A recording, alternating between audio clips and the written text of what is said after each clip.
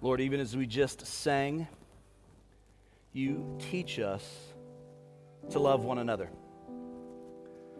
So we ask this very simply today as we turn to your word. Instruct our hearts yet again how to live for your glory, how to love one another for your glory, how to see the world and interpret what is happening around us for your glory.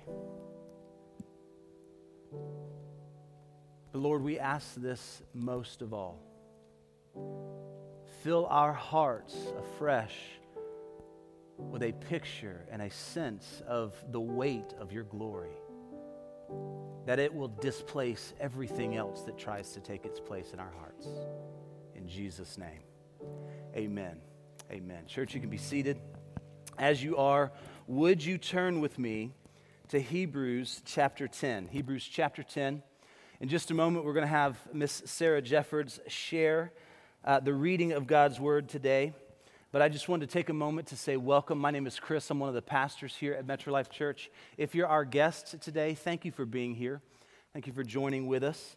I'm grateful to have you here with us today, and I hope that you received on the way in. This is kind of a first of a few simple ways that we just want to say we love you during this season. We have the Gospel of Advent devotionals for you that you can pick up either on your way in or on your way out today. We have plenty of them, especially for like one per family or for you to pick up as an individual. This is, again, just a simple way for us to say that we love you. We're glad that you're here with us. And we want to continue to equip you during this season.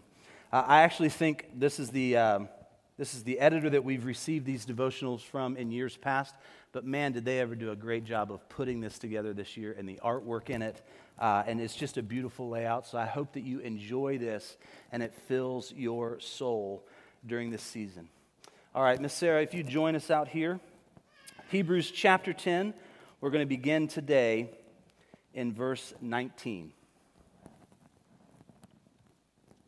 Therefore, brothers, since we have confidence to enter the holy places by the blood of Jesus, by the new and living way that he opened us through the curtain that is through his flesh, and since we have a great priest over the house of God, let us draw near with a true heart in full assurance of faith, with our hearts sprinkled clean from an evil conscience and our bodies washed with pure water.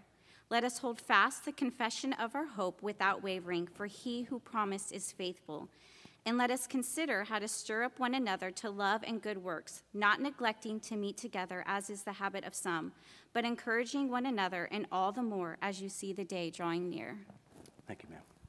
We're going to have Sarah share with us in a couple of weeks on, I think it's December the 12th, an exciting opportunity that we have as a church, both to serve our congregation and more than that, to serve the local community around us with a group starting up in the new term for Grief Share. And I'm grateful to her and those that are a part of that new venture for us as a church. But can we just pray this morning that God's word would take root in our hearts?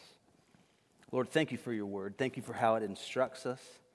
Thank you for how it both loves and embraces us, and it calls us out of ourselves to all that we've been created for. Holy Spirit, we ask this today, that we would receive hope as a gift. In Jesus' name, amen. I'd like to start off this morning by asking you a simple question, and it may be simple in the asking, but complex in hearing back from you, so it's okay not to share aloud unless you just really want to make sure that your family knows. What do you want for Christmas? What do you want for Christmas?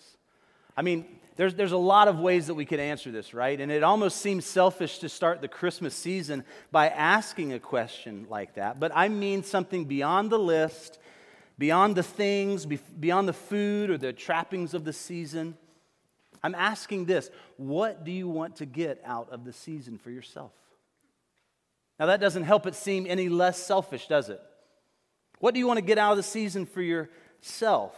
I mean, we all know that it's better to give than to receive. There's joy in giving. There's fun in seeing the light in a child's eyes as they receive a gift.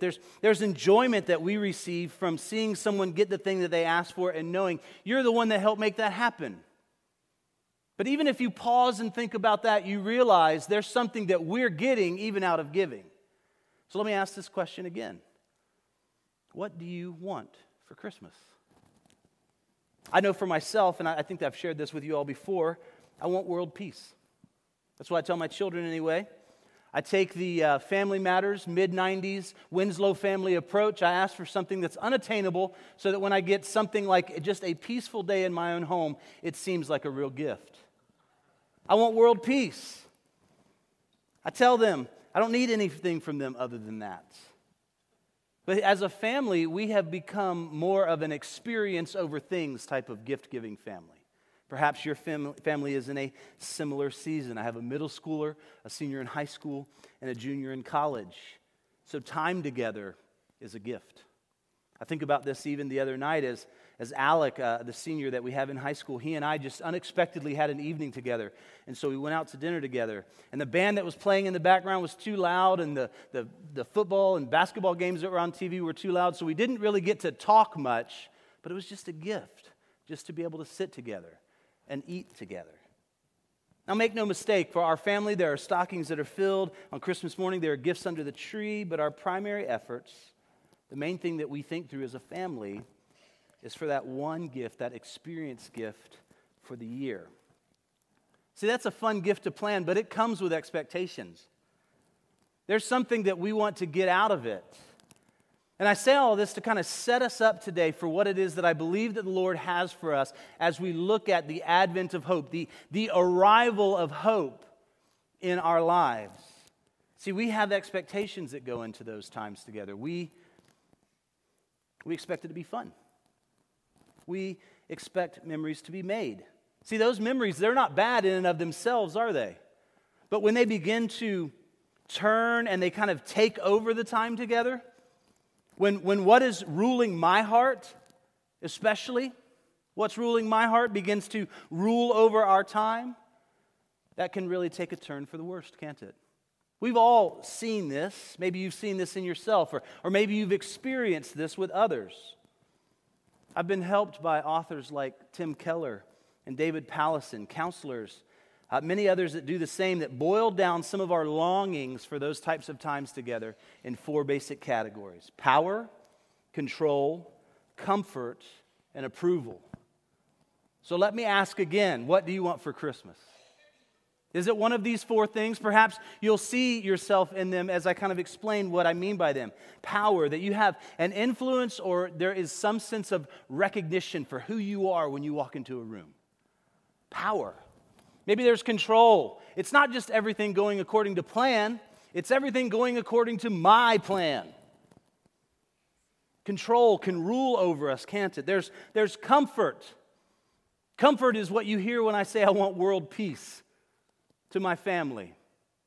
And it's a joke, to be sure, until I start acting like it's true. Comfort. We want pleasure and ease in going about life.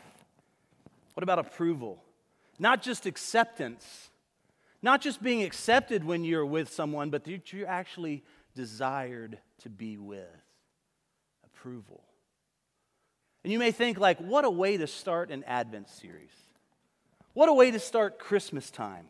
Talking about these longings in our heart. Scripture actually calls them something else. Scripture calls them idols, and we're going to look at that a little bit more in just a few minutes. But Scripture calls these things idols when they take over our thoughts, when they take over our longings, when they take over our actions and our words toward others. Here's why we start this Christmas season considering the things that rule over the desires of our heart. Because they so easily take over. They so easily can take control. They so easily can begin to rule and reign in our moments together. But I want us to see more than just talking about idols. I want us to better understand that we have a hope that we can experience today that will see us through eternity. The hope that I'm talking about is more than is more than just seeing that things that go according to my plan, that doesn't change or doesn't have to look at a backup plan. It doesn't waver when things don't go according to plan. I'm talking about hope that is secured when life feels like it's at its best or when life feels like it's at its worst.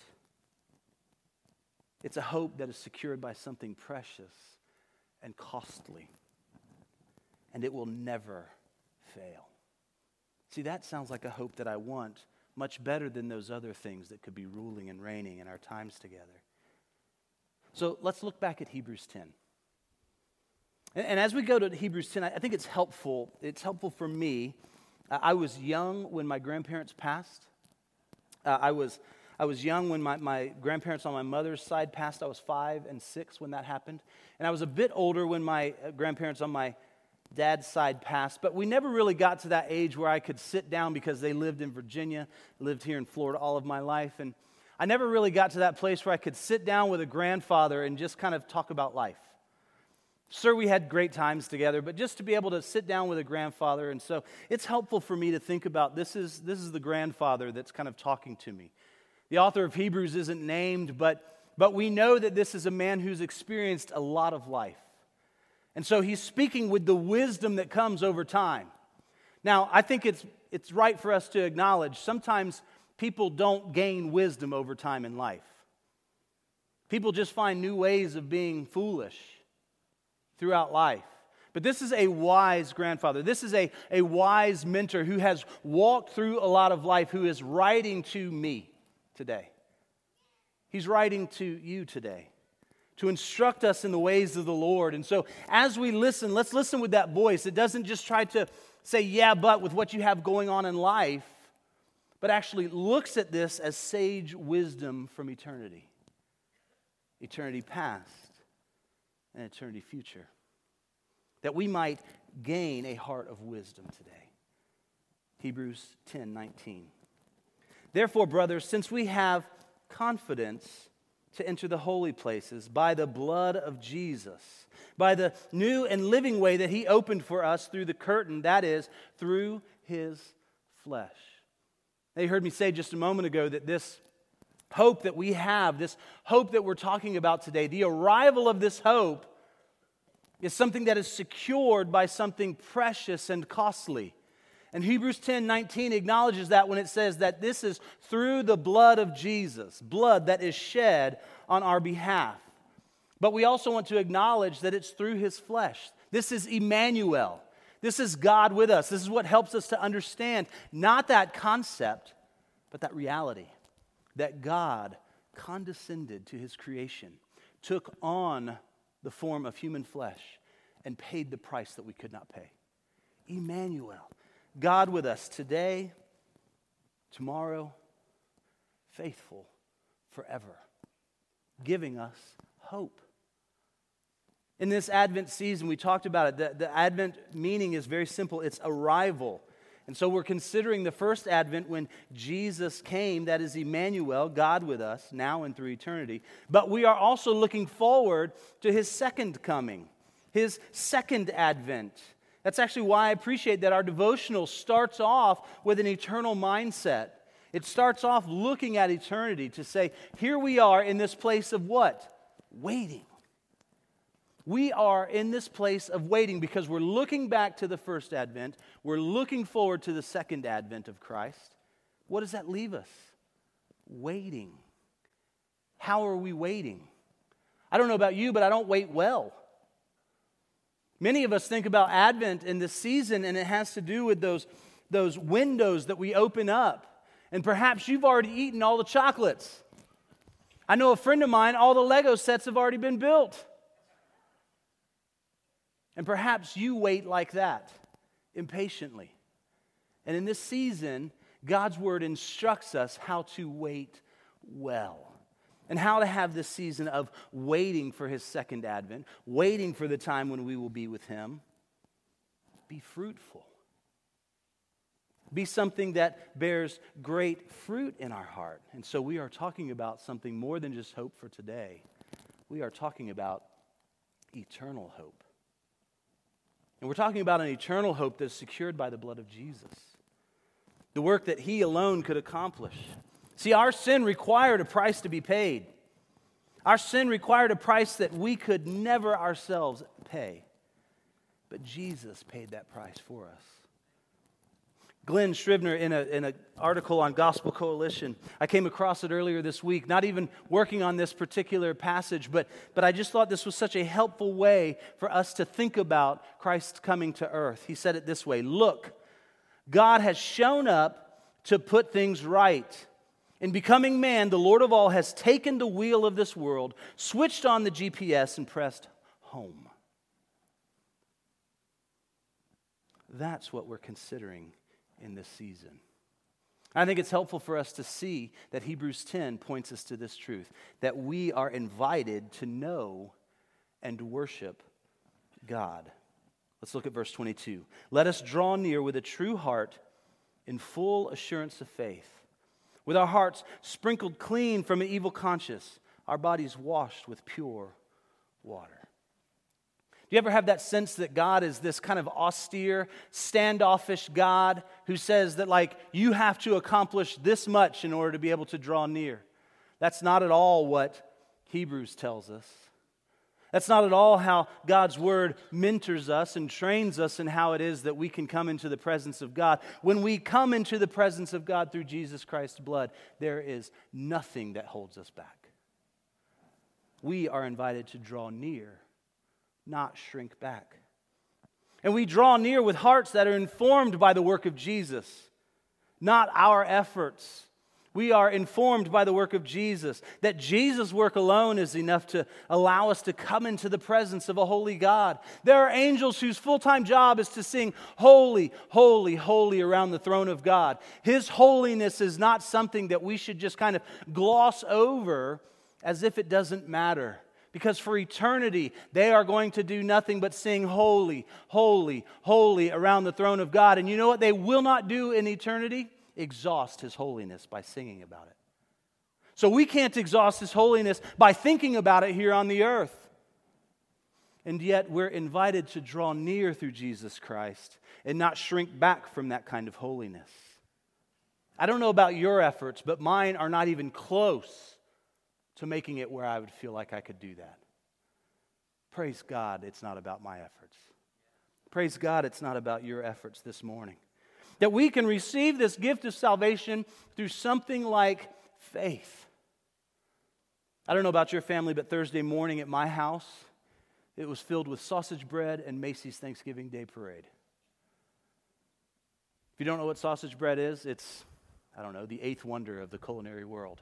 That's why we only get it once a year. It's wonderful. But Macy's Thanksgiving Day Parade, I have to confess, I enjoy the tradition of it, but I'm increasingly saddened by the message of it. Now, what I'm grateful for is my daughter picked up on it this year. She looked at me and she just said she did not understand the assignment. Because one of the artists was singing a song, and it was all about them. And it was all about what they were getting, and it was all about how much they were worth. And let's just acknowledge, in Christ you find your worth. In the fact that you are created in the image of God, you find your worth. You are valuable, but can we just acknowledge it's not the primary thing we lead out with, especially on a day of giving thanks. It'd be like being in the middle of a prayer and someone saying, "Lord, thank you for Chris," and me just agreeing in acknowledgement, "Yes, Lord, thank you for me." You laugh because it's funny and it's a little rude, right? But isn't that the message of the world? It's the message of the world that it's all about you. You are the gift. How many of you heard that during the Black Friday sales? It was all over the place. You are the gift was trending on Twitter for the last 3 days. You are the gift. And I'm here to tell you today, no, you're not. I love you enough to tell you, you are not the gift. Praise God, you're not the gift. Praise God, neither am I.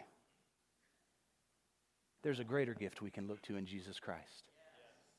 And we receive this gift very simply by this: faith in believing. So I have something to say to Macy's. You do not own believe. Jesus Christ owns believe. Let me get back to my notes. Through this gift of grace, by faith, our conscience is cleared by the blood of this perfect, spotless Lamb. We can be baptized with pure water. That is very simply this. It's an outward sign of an inward change that has happened. It's a radical, eternal transformation.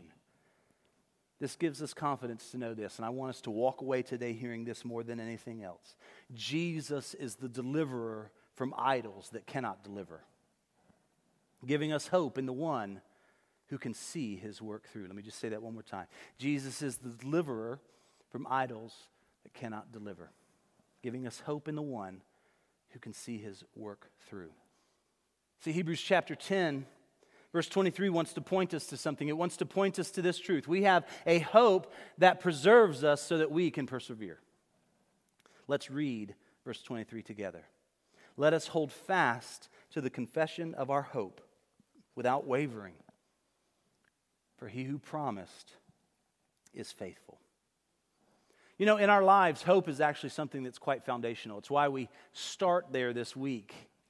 Because I didn't want us to get to like week 4 of Advent and then finally kind of talk about hope like we're trying to backfill all of these concepts. No, our hope is the foundation. And what fruit springboards from that, the things that become the expression of that hope in our lives, are what we'll be looking at in the weeks ahead in peace, in love, and in joy.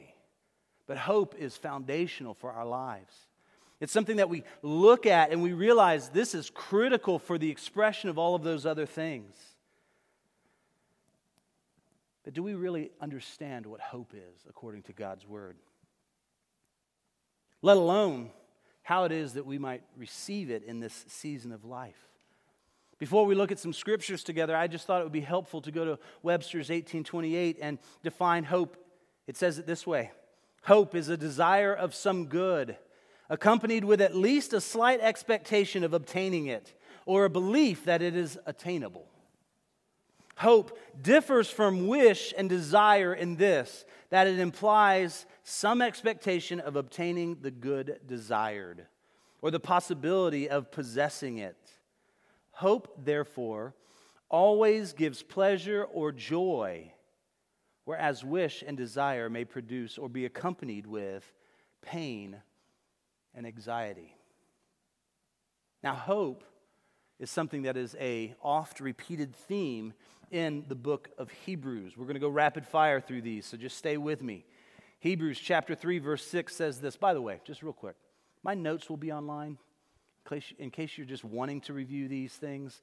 This is not a shameless plug to go to this sermon page on our website, but you can.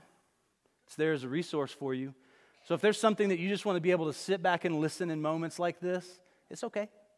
The notes will be online for you to be able to look at and study and consider for yourselves later, as well as some of the source material that I am referencing this morning. Hebrews chapter 3, verse 6. But Christ was faithful as a son over his house, whose house we are, if we hold fast our confidence and the boast of our hope firm until the end.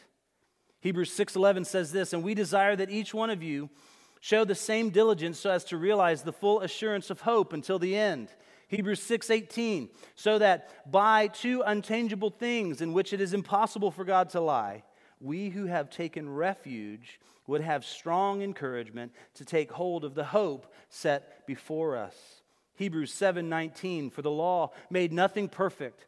And on the other hand, there is a bringing in of a better hope through which we draw near to God. And in our passage today, Hebrews 10:23, let us hold fast to the confession of our hope without wavering, for he who promised is faithful. You know, we were singing the song this morning, O Holy Night. That's my favorite Christmas carol.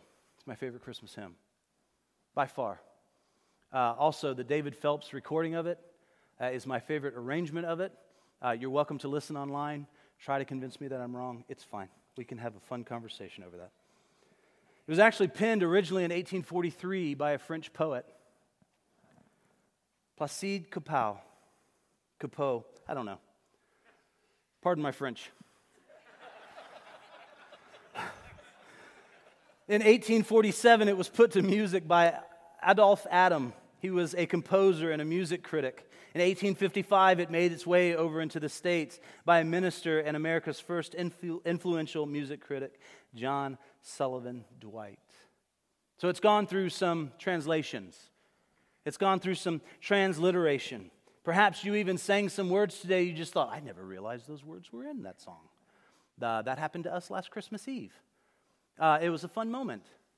But there are words that are here. It was actually written with the book of Luke as its guide to understand the story of the gospel.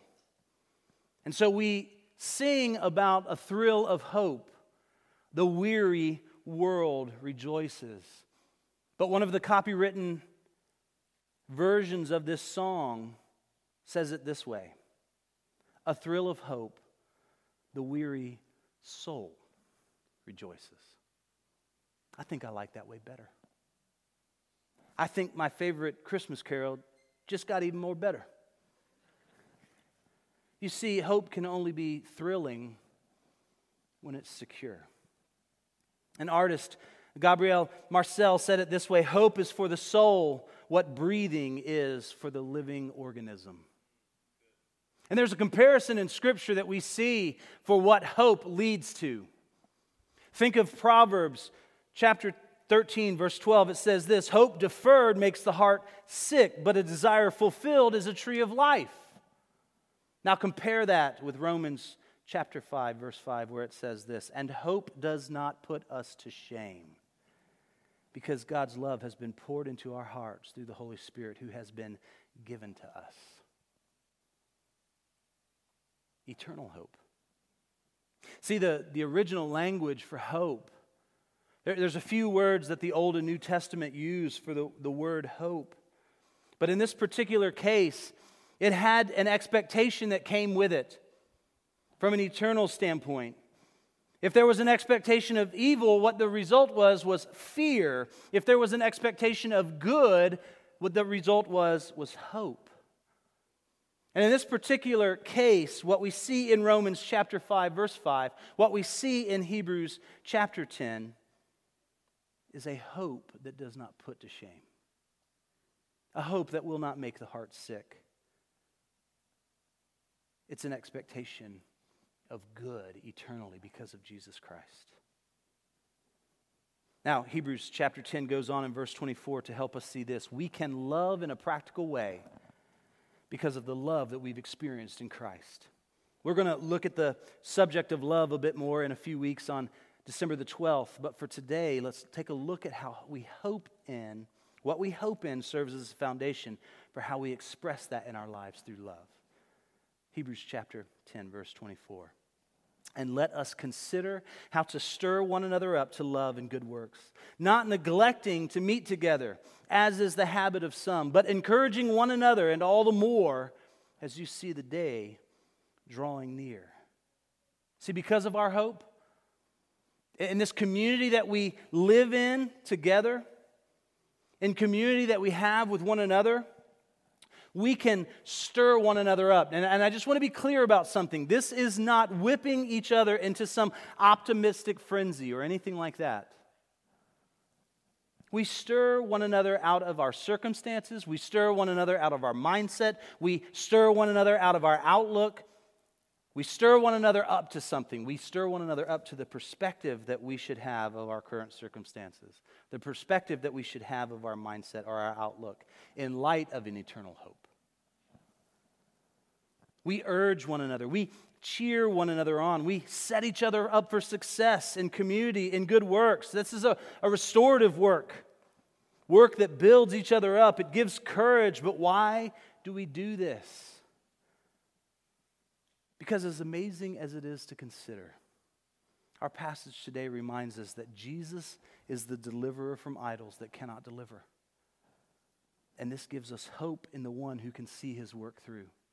This restorative work that we're called to is not our work. It's his. We're entering into his work for his kingdom's cause. So how is it that we should respond?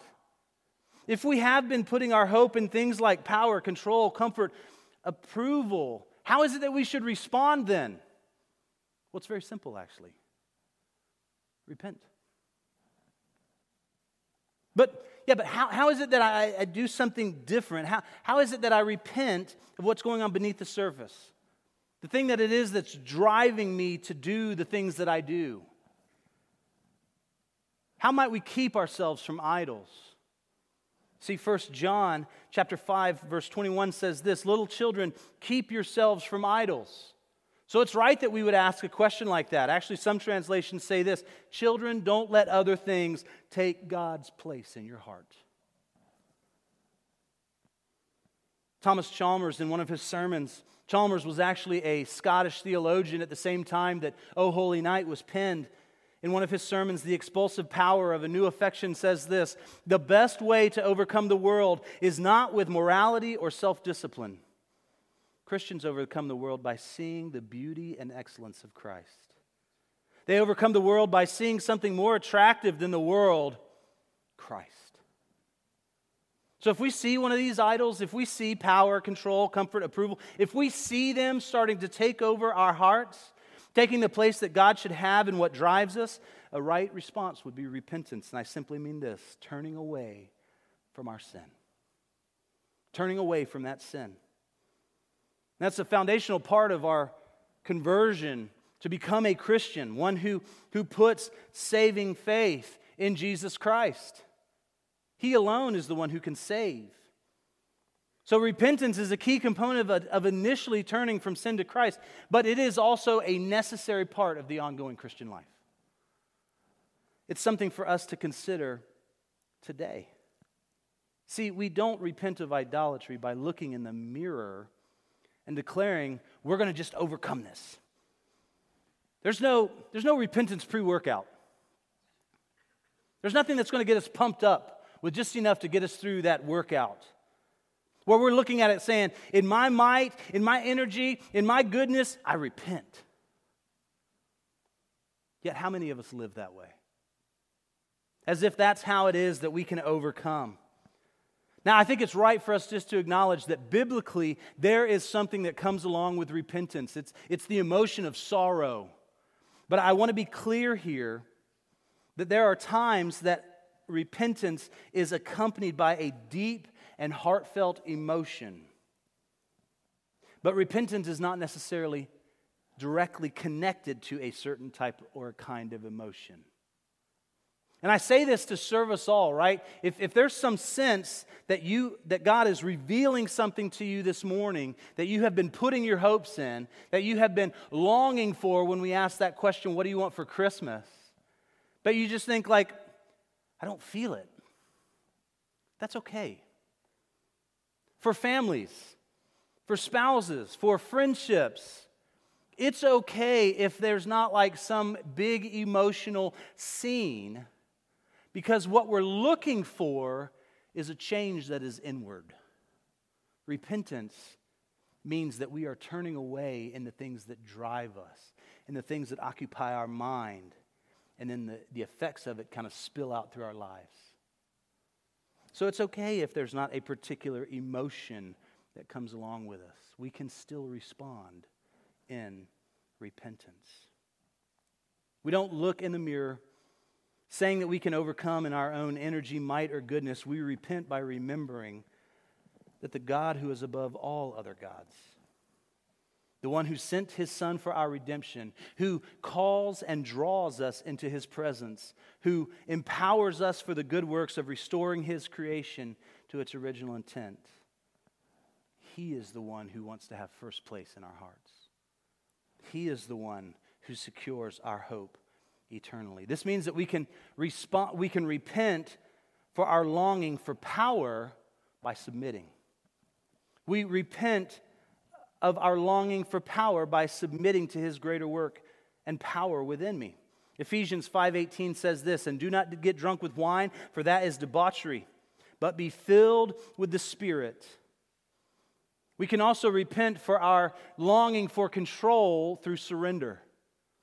We repent for our longing for control through surrendering to his ultimate control. Consider the words from Ecclesiastes chapter 3, verses 12 through 14, where it says this: I perceive that there is nothing better for them than to be joyful and to do good as long as they live.